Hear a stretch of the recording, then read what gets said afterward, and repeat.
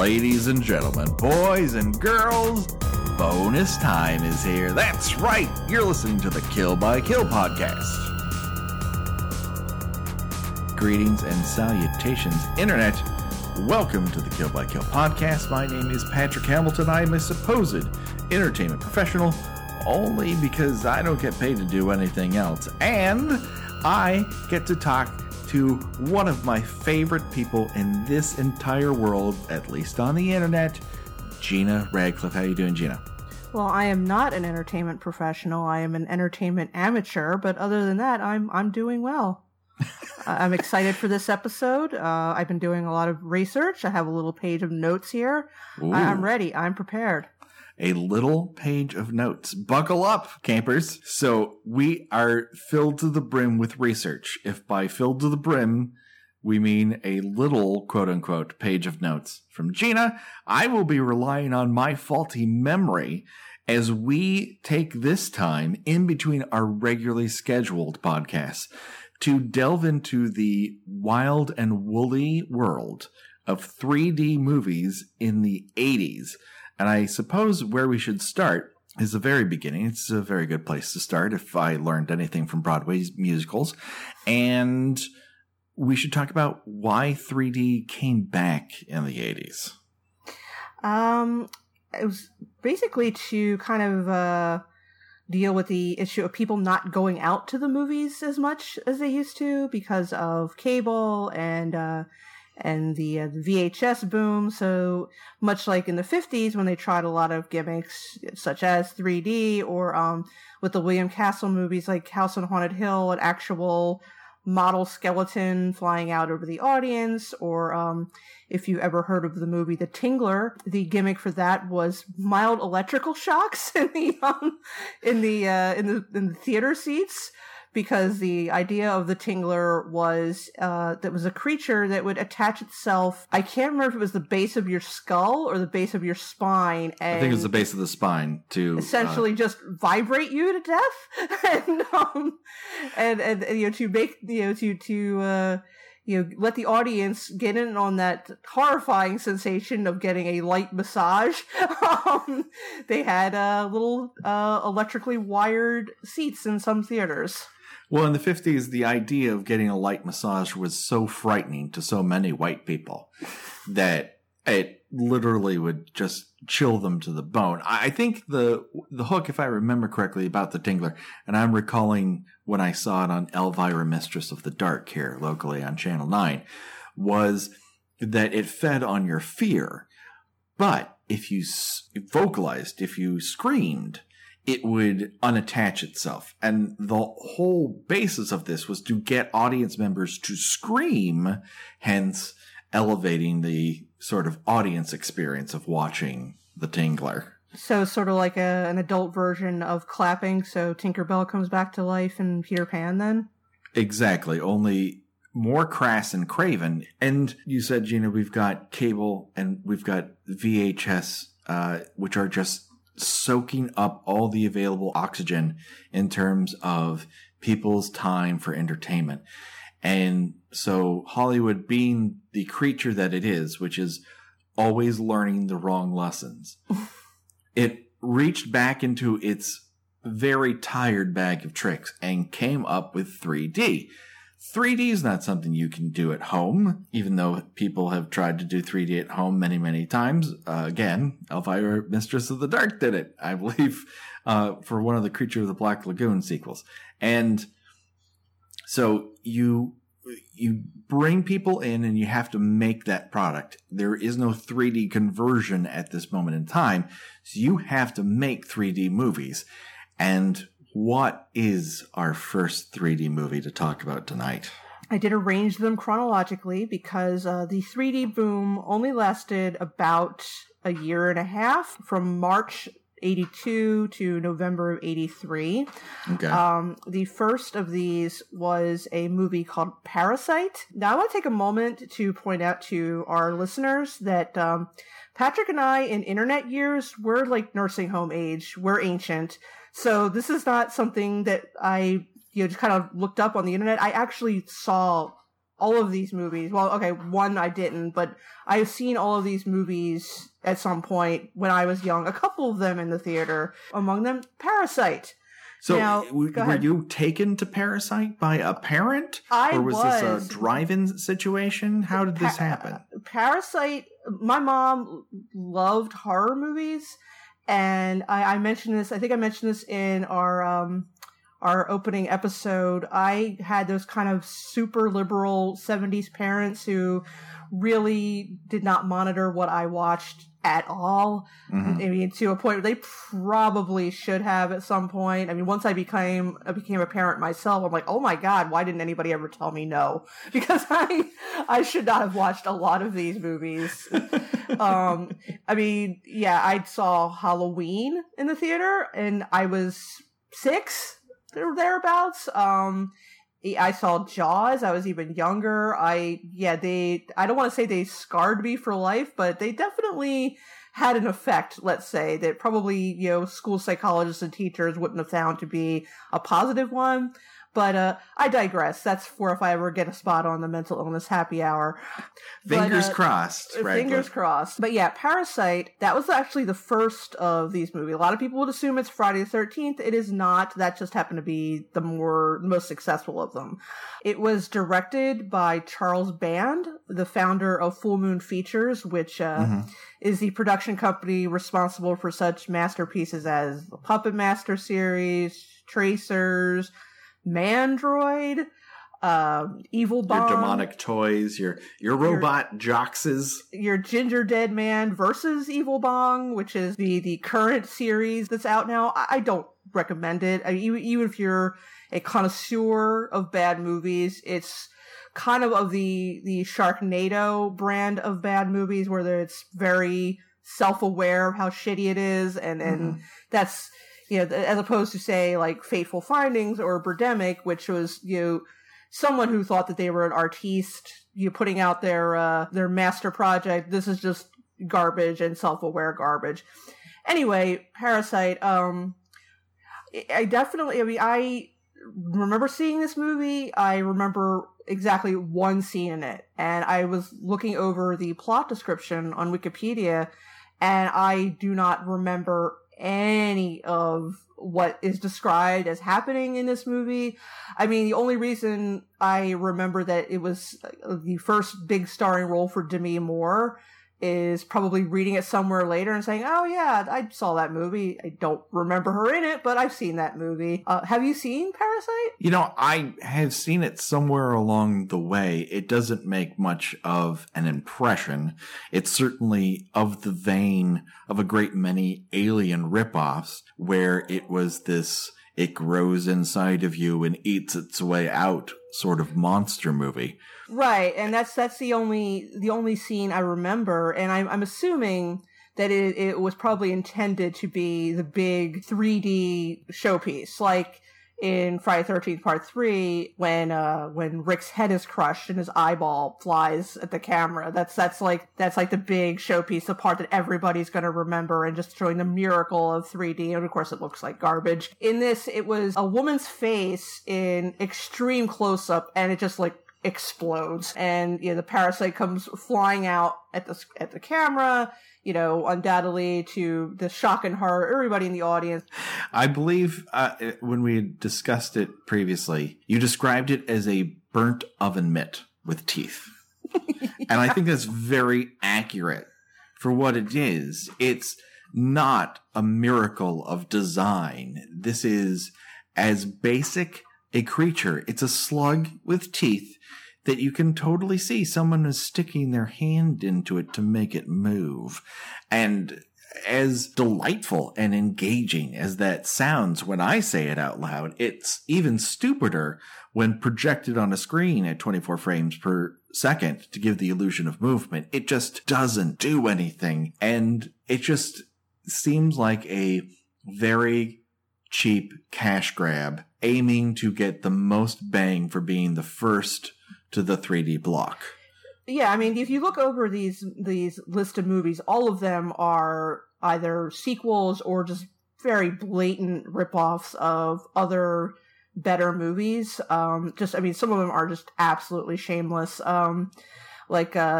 The one I'm going to mention next. Actually, I'm going to skip over, obviously, Friday 13th Part 3, which came out the summer of 1982, because we will get to that later. Oh, we will hear all about that. Just buckle your seatbelts for that, kids.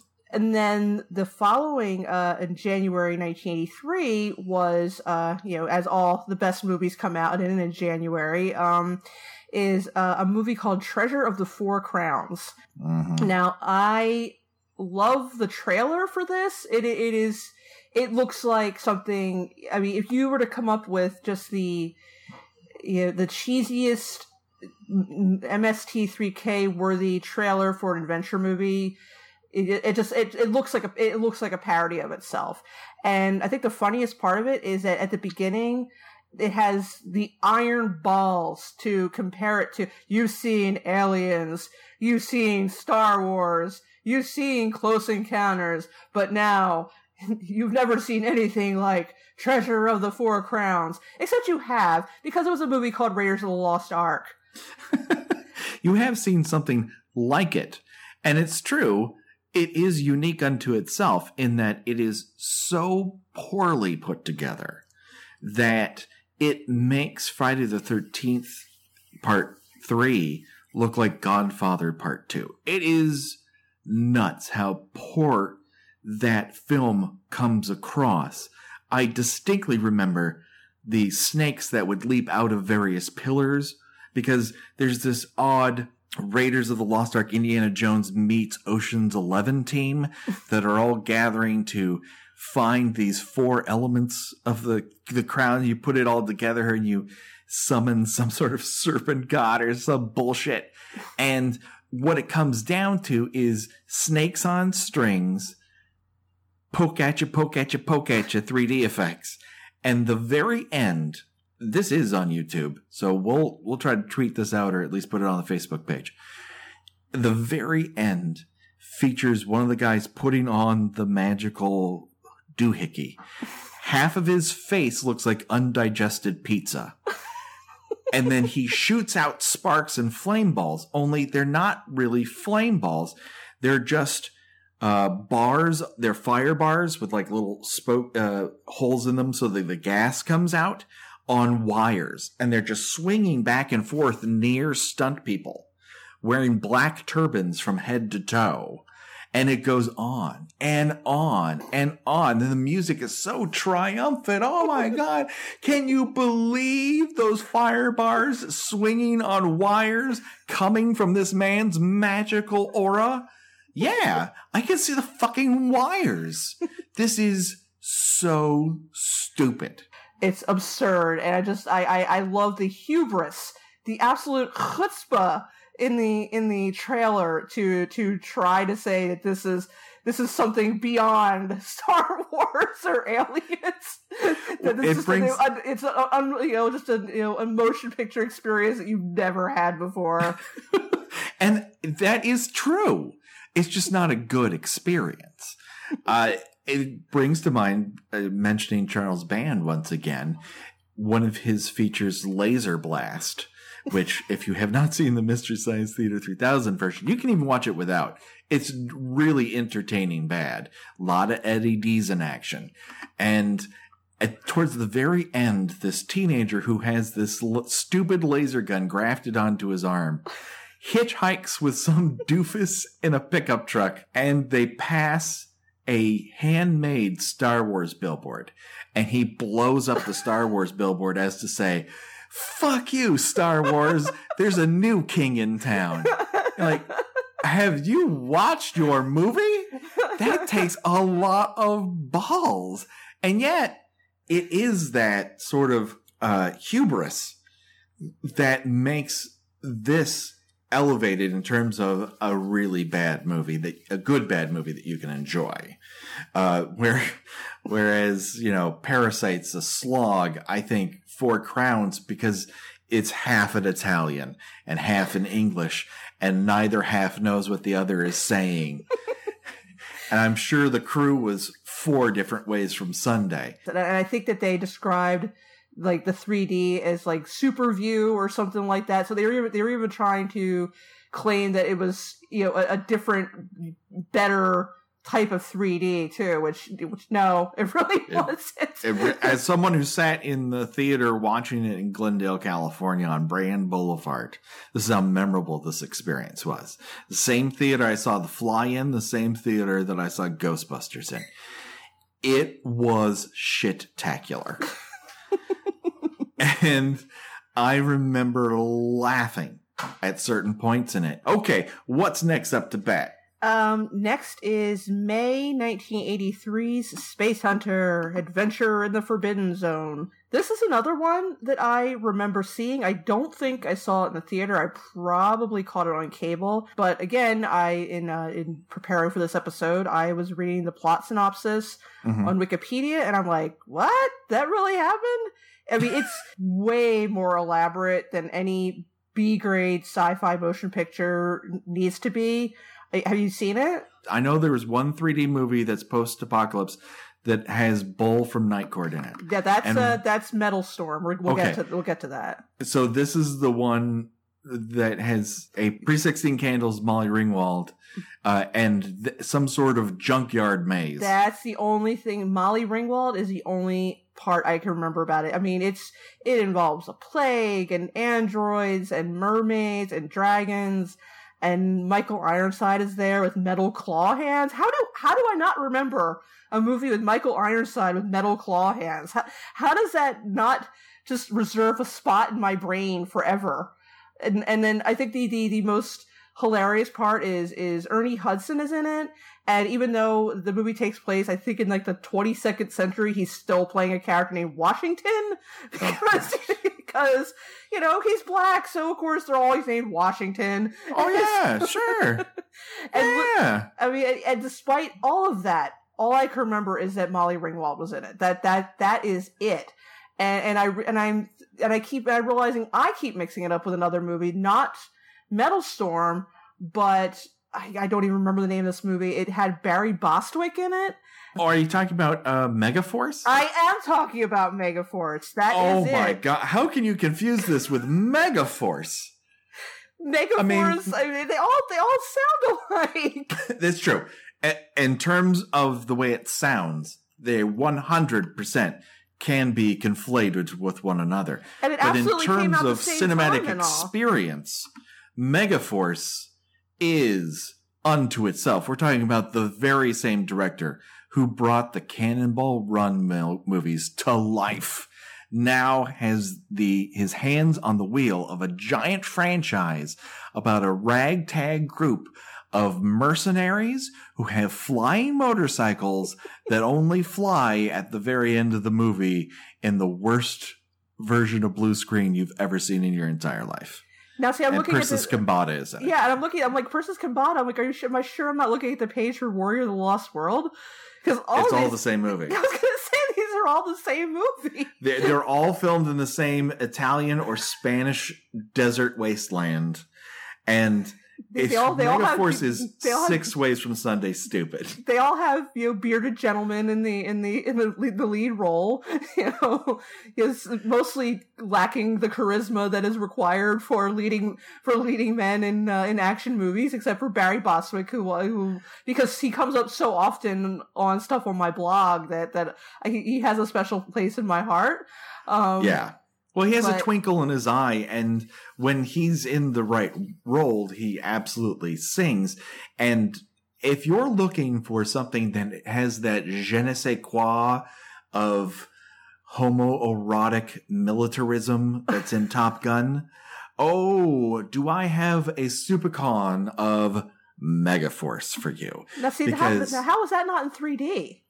Because it ran over budget, and it cost millions and millions of dollars to wreck a bunch of cars. I think it was just outside of the run of that because, again, outside of Friday the 13th 3D, not many of these movies made enough money where everyone else is like, I gotta hop on that money train. This was more like exploitation studios saying, how can we milk this for a little extra edge?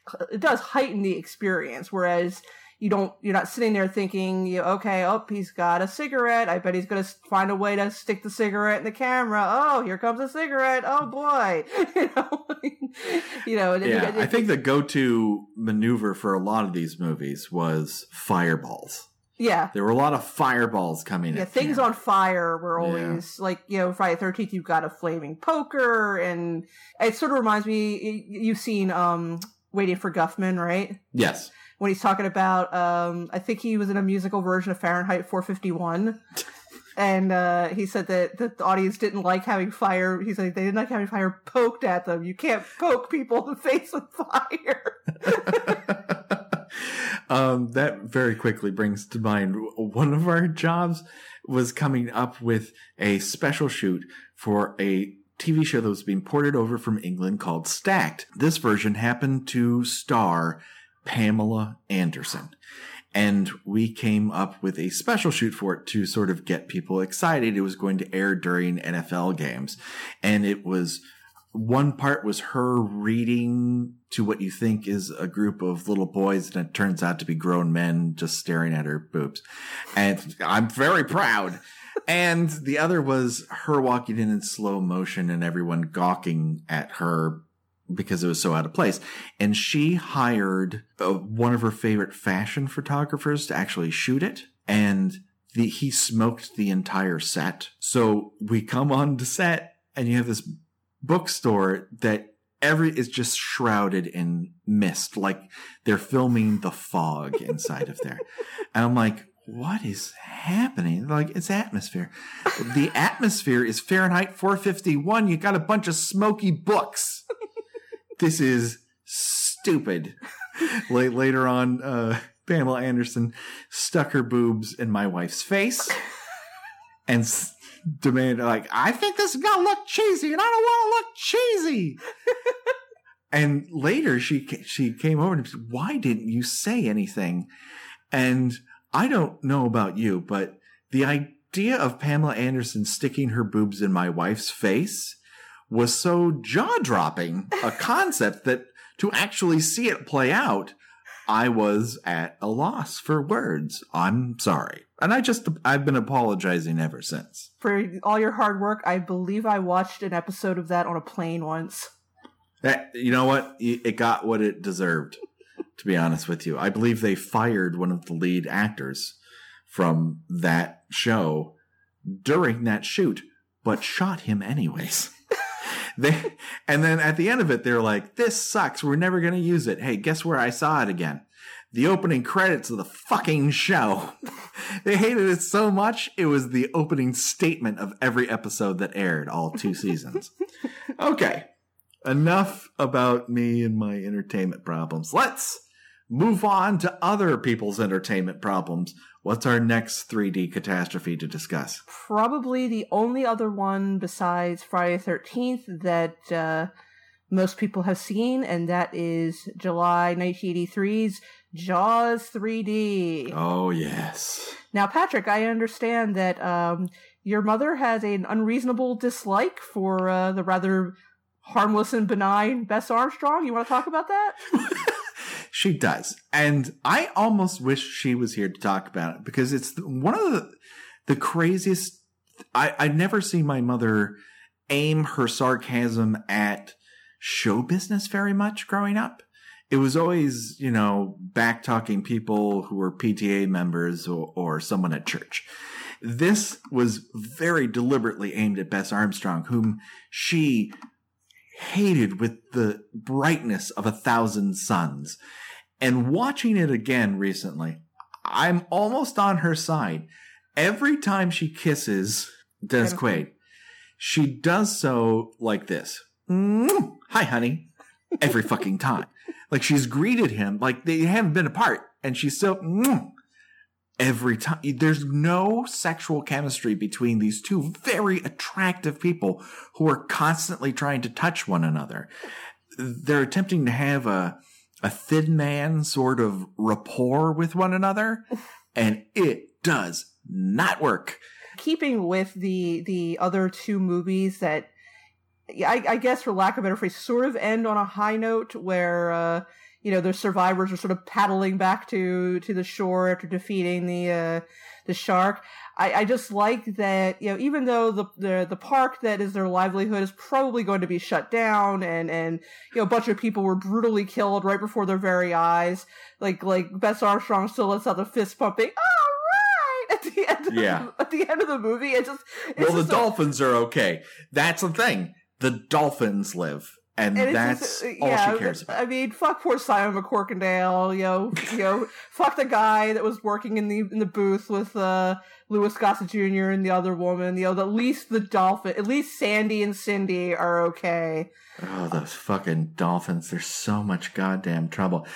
They recently re-released Jaws 3 on Blu-ray, and you have to turn it to the very back to see that it includes the 3D version, converted for 3D, TVs. And so I'm like, well, I have to watch it now. So I did.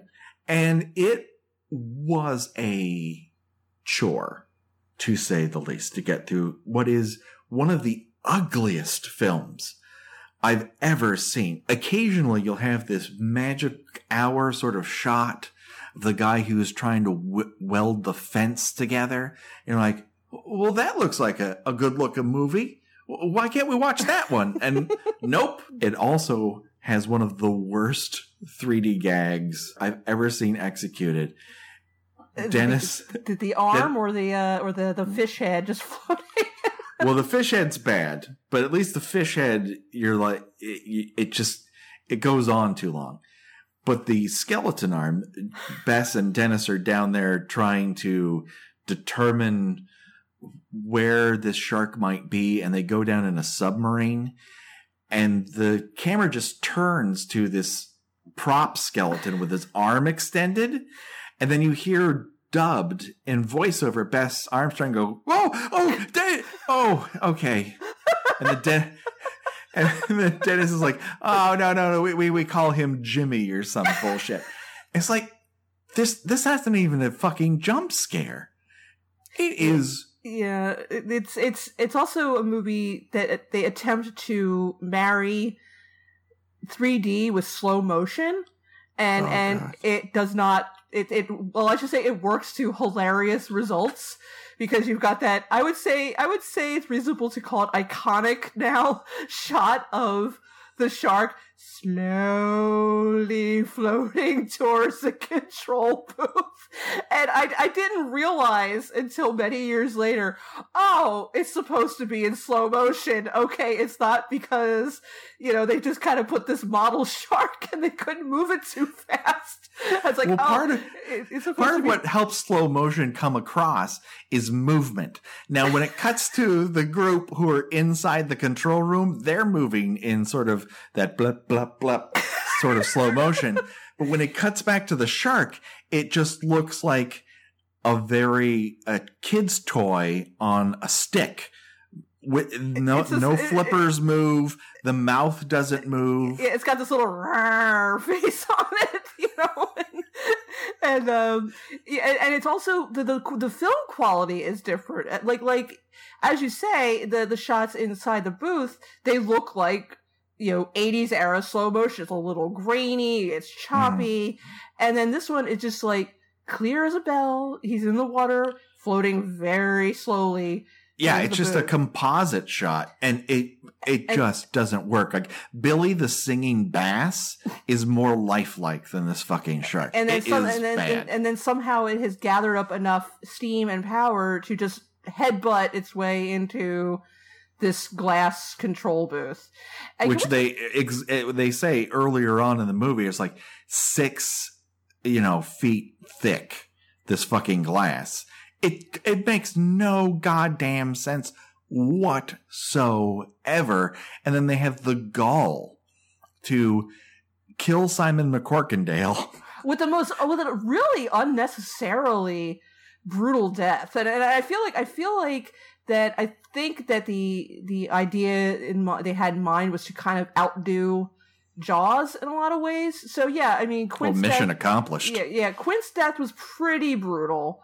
It's sort of also, they're starting to get into the idea that was really just taken and run down the football field on Jaws the Revenge, that the shark kind of is a little smarter than sharks actually are.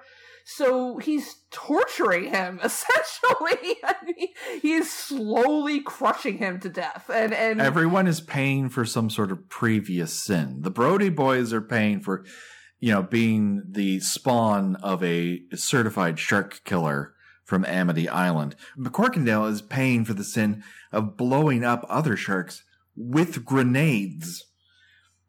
And so his severed arm clutching a grenade is what saves the day in the end. If his undigested arm clutching a grenade isn't there, when the shark busts through an impossibly thick glass wall, well, SeaWorld would still be run by that shark to this very day. It's not even his arm. It's like the shark didn't finish swallowing him. It's like, how do you function with, I'm pretty sure sharks are no more able to function with food trapped halfway down their throats than humans are. But he's just like, yeah, I'm gonna leave that as a little snack for later. I mean, he's not a chipmunk. They don't store their food in their cheek pockets. It's memorable in just for the absurdity of the framing shot at the end with the shark's teeth, which somehow remain intact, even though there's not so much of an inch of flesh left of the rest of his body, but somehow his jaws remain intact, and that was supposed to be a really cool shot. It's like, oh, come on, really? Come on now. Yeah, it is piss poor. I was hoping for a good bad sort of time, and it was a real difficult watch. Scenes would begin and end without any sort of determination or point. They would just, we ran out of film in the magazine. I guess we should stop filming this scene. There's just no point to any of it, and it just goes on and on and on. And the shark attack scenes don't work. The non-shark attack scenes really don't work. The dolphins make you hate dolphins, and that is hard to do. Who hates dolphins? I do. After watching Jaws 3D, I did for a little while. Like, they don't come off well, and they're supposed to be the heroes in this fucking thing.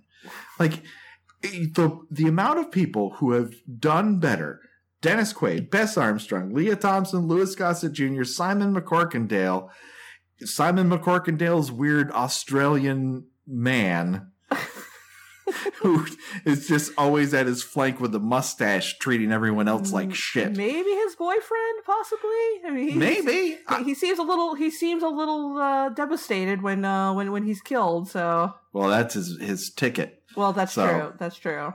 It's fucking deplorable. And to add insult to injury, what we could have had was Jaws 3 People Zero. John Hughes wrote it. Oh, God. And Maddie Simmons from National Lampoon also took a swing at it. And then it was going to be directed by Joe Dante. Oh my God! So it could have been like almost like a Gremlins type of thing then. That Gremlins was what he ended up doing because that fell through.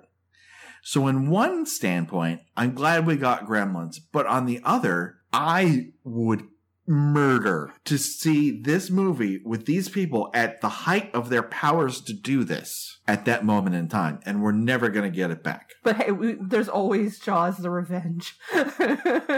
Oh my God. Where a housewife goes to an island to get over the death of her husband by having sex with maybe not a coke runner. Hoagie kind of comes off like he's running drugs. I get that. I get that impression. Next, in August 1983, the only one of these that I have never seen. I'm not sure if anybody has ever seen it. It is The Man Who Wasn't There. It was the only one of these, notable as being the only one of these movies in the 3D craze that was neither a horror movie or a sci-fi movie. It was basically your standard Invisible Man comedy starring Steve Guttenberg. Oh no! Yes, that's the Steve Guttenberg, pre-Police Academy, I believe, post Diner. Wait a second, so Jeffrey Tambor is in this? Jeffrey Tambor took a long time to find his career. He was in a lot of garbage, but the one thing I do so enjoy about The Man Who Wasn't There is the tagline on the poster, and this took an incredible amount of thought from the publicity department. It was, being invisible gets you into spy rings, diplomatic circles, and the girls' locker room. Wah, wah. Sexual assault is fun. Yeah, I was going to say, this was the Porky's era, when, horny young dudes committing misdemeanors by secretly peeping at naked young women was the height of comedy. But I had to ask, Steve Guttenberg would have been in his mid-20s at this point. What girls' locker room is he sneaking into? A professional girls' locker room. A professional girls' locker room. Whatever the precursor to the WNBA was, he was sneaking into there. I mean, I'll be charitable and say maybe college.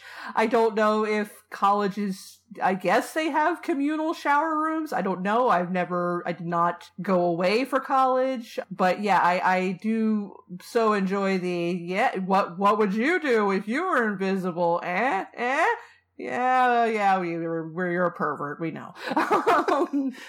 Yeah, I've never seen this movie. I don't know anybody who's seen it.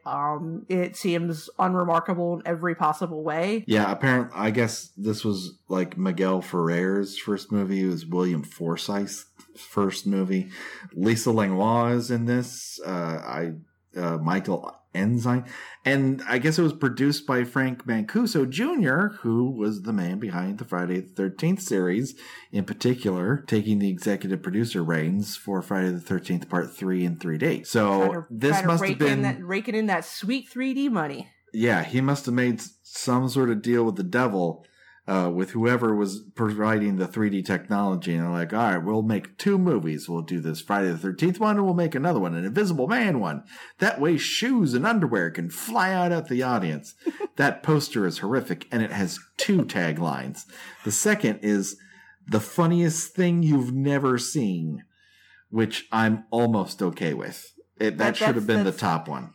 That's accurate, because I've never seen it. Yeah. Following that, also in August 1983, a banner month and year for shitty movies, is Metal Storm, The Destruction of Jared Sin. This is another Charles Band joint. A pretty blatant ripoff of The Road Warrior. Pretty much notable only as a starring role for Richard Mull. Who, as per Wikipedia, liked the look of he shaved his head for the role and liked it so much that he kept it when he auditioned to play Bull on Night Court, one of the greatest TV shows of all time, and obviously a huge upgrade from Metal Storm, The Destruction of Jared Sin. Because yeah, when you have when you star in a movie with that title, your career only goes way up or way down. There is no parallel to starring in a movie called Metal Storm. No one can maintain that level of quality for very long. No. Either you move along or everyone else does. Yeah. Yeah, I got all you're missing is a little kid, running around and, growling like a Wolverine. That's all you're missing from this movie. So, that being said, we move on to the coffin. I'm mixing my metaphors. The nail in the coffin of the 80s 3D boom. November 1983's Amityville 3D. Oh my god. Until you said this right now, I had forgotten its existence. I have seen this movie more times than I am comfortable saying. Not because it was good or anything, just because it was constantly on cable in the mid-'80s. It was every other day some channel was running Amityville 3D. It must have cost them $20 and a carton of Newports to get the rights to run this on HBO and Cinemax. The the only notable thing that could be said about this movie is it is the film debut of Meg Ryan. They were playing around because they could not mention the Lutzes because George Lutz, wanting to ride that money train all by himself, was starting to sue anybody that tried to capitalize on the name. And this has got a surprisingly quality cast for such a piece of shit. This is got Tony Roberts, Tess Harper. Yeah, Candy Clark. Probably my favorite aspect of it is that instead of where in the first movie they had the big, basically open hole full of black slime that George Lutz falls into while he's trying to escape from the house, which is pretty effective. In this one, it looks like a haunted jacuzzi. It's like basically it's a jacuzzi. It really is. It's bubbling. Yeah, it's a bubbling clear pool that things just rise out of. If you're gonna watch one sequence, don't make it the elevator sequence of Candy Clark. Make it the scene right at the very end where the scientist who's monitoring this crazy haunting gets right up close to that Satan's jacuzzi. And a demon pops out of it. And again, fireball out of his mouth. Melts half this guy's face. A la the Crazy Four Crowns movie. And then he gets one wide eye, screams, and then the demon drags him in the jacuzzi for a soak or something. And he does the whole get out of here, save yourself, while he's being dragged into the jacuzzi. It's hilarious. It was following up Amityville 2, which is fucking crazy. Yes. I very much hope we get to that for an episode or two because there is a lot to unpack with Amityville 2. It's these kind of things work a little better when the family seems kind of normal. Poltergeist is a really nice family, and it's kind of awful to see these things happen to them. But no, the family in Amityville 2, the dad's smacking, Burt Young smacking the kids around from, the minute they get in the house, and, the brothers eyeing the sister like she's a platter full of chicken fried steak, and he's going in her room, telling her to take her shirt off. Yeah, she's totally cool with that. And it's like, again, this is like the first night they're in the house. These things are happening. Really, really gross. She has a doll in that, and I freeze framed it the night I was watching it on MGM HD, and it's in leather bondage gear, and it's just in the background. I just every part of it is sleazy as fuck. It's just gross. And then the second half of it becomes this legal thriller about how to unpossess this murderer who shot up his family and his sister who he was sleeping with, and then kind of brushes off and gives her the cold shoulder. And I don't know who to feel worse for. It's all gross as fuck. Yeah. All right. Yeah. So I think with Amityville 3, they were we have to tone this down a little bit, and they toned it down to the point where it was pretty much almost TV movie quality, and as far as like the quote unquote scare factor and the special effects, and it's almost charming in how goofy and cheesy it is. And I almost want to like it, but I'm not quite there yet. No, I think it has its moments. It's just the whole doesn't quite work as much as the highs are really high, but the lows are so fucking low.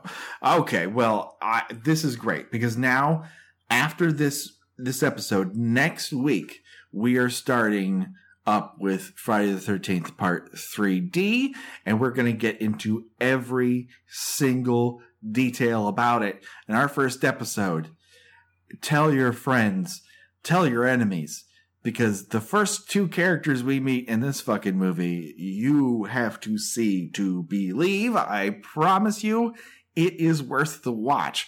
All right, Gina, where can people find you on the internet? I write about 70s and 80s television at tuneintonight.wordpress.com. Excellent. Wonderful. Hey, do you want to talk to us about something? You can on Twitter at Kill by Kill Pod.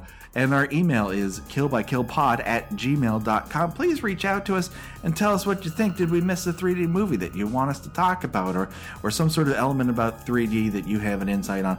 Let us know. All right, that has been Kill by Kill. We'll be back to our regular schedule, character assassination, starting next week. And for Gina and myself, bye-bye. Bye.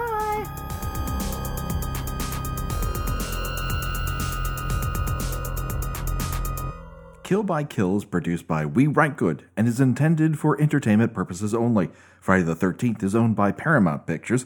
Jason is owned by New Line Cinema. No infringement is intended. Kill by Kill logo was designed by Josh Hollis. Visit him at joshhollis.com. The Kill by Kill theme was created exclusively for us by Revenge Body. Get the whole track and much, much more at revengebodymemphis.bandcamp.com today.